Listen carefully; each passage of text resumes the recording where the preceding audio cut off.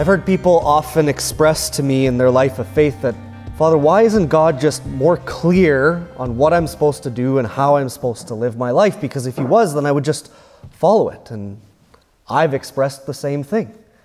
Well, today, Jesus tells us exactly what we're supposed to do. Do we do it? I don't. So, why is it such a struggle for us, even when it's clearly laid out, not just these principles, these ideas, these expressions of love that Jesus talks about in the way that we live the Christian life, but when he gives it almost like a recipe of how we deal with conflict in the Christian community, we still aren't really doing it. For me, it's a little bit like grandma's recipe. That even though I have all the ingredients and I have all the proportions of all the ingredients that are supposed to go into that dish, for some reason I just can't quite make it like grandma. Because there's something about the way that it's prepared and the way that it's done that changes it just a little bit, even if you have the whole recipe. There's something behind the recipe that makes it what it is. And it's the same thing with this recipe that Jesus gives us today of how to reconcile in conflict in the Christian community.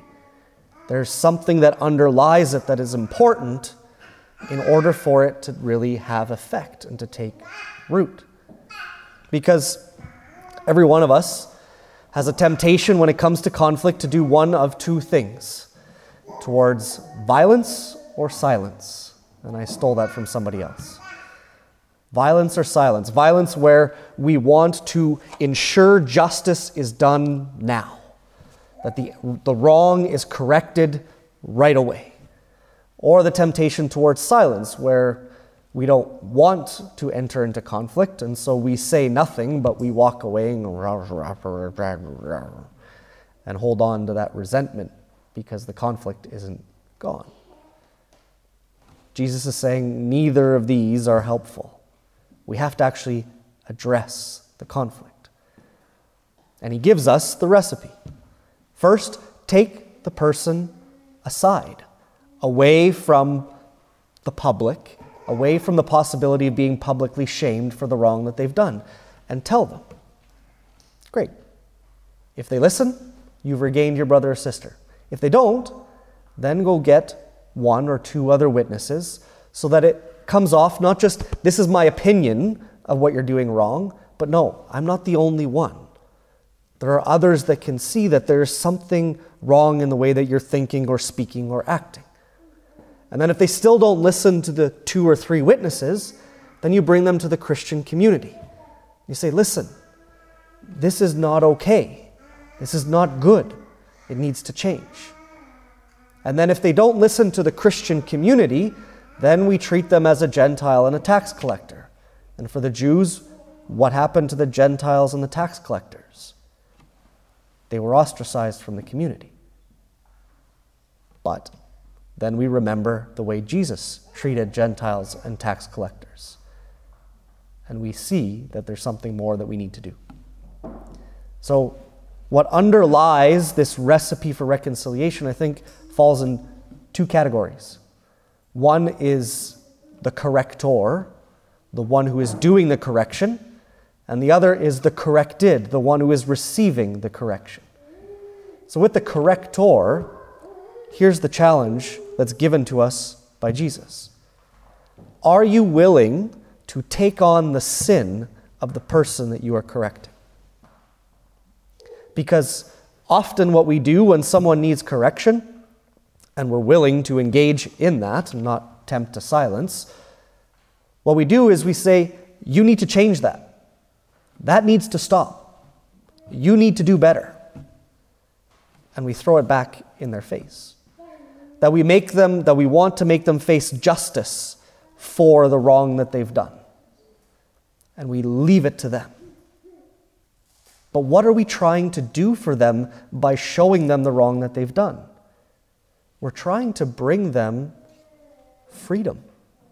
Freedom from their sin and the freedom that brings them eternal life.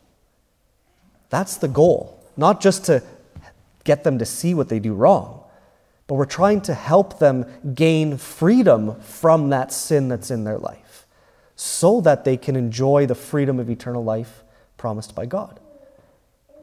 And how do we receive that? The cross. Jesus wins for us freedom from sin and death by the cross. And how did he do that? By taking on our sin to himself. And so if we are going to hope to do the same for our brothers and sisters in Christ, we have to be willing to do likewise.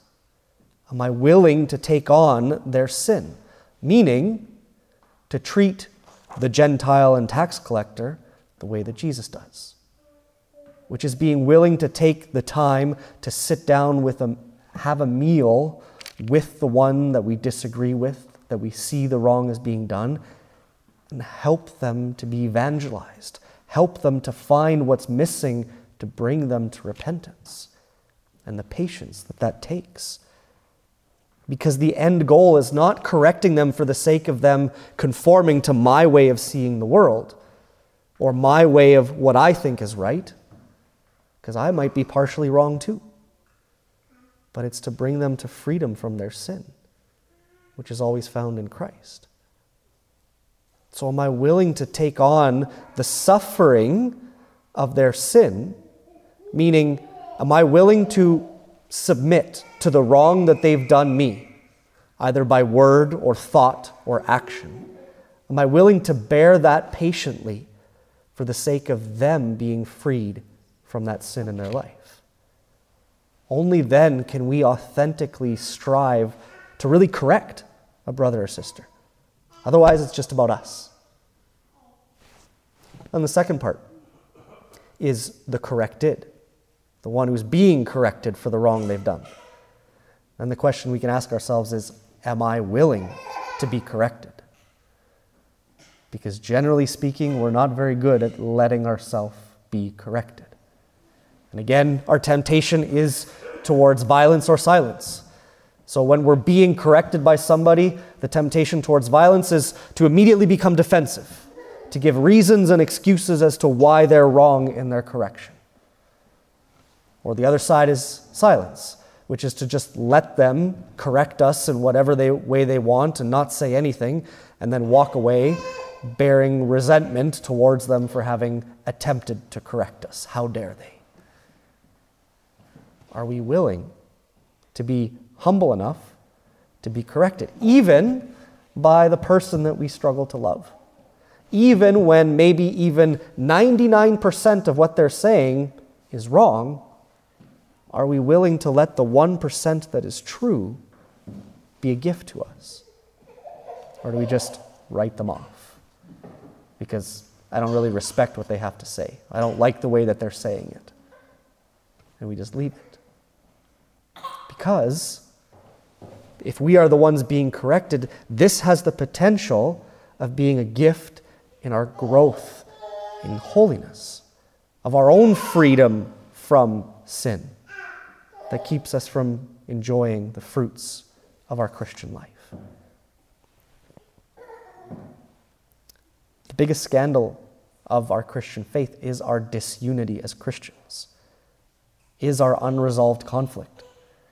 How many of you have heard before from fallen away Catholics or from non-Christians, you're just a bunch of hypocrites. You preach love and forgiveness and you don't even do it into your own communities. We need to be willing to engage in that. It's what Jesus prayed for at the Last Supper, that they may be one as we are one, Father. But the only way to overcome that is to actually face the conflict. Seek resolution. Because your little thought experiment, or if you want to take it to prayer, every person that is here today, do I genuinely want to be standing next to them before God? Do I genuinely want them to be with me and with God in heaven? Could I really say that every person in our community here I want to be with for eternity?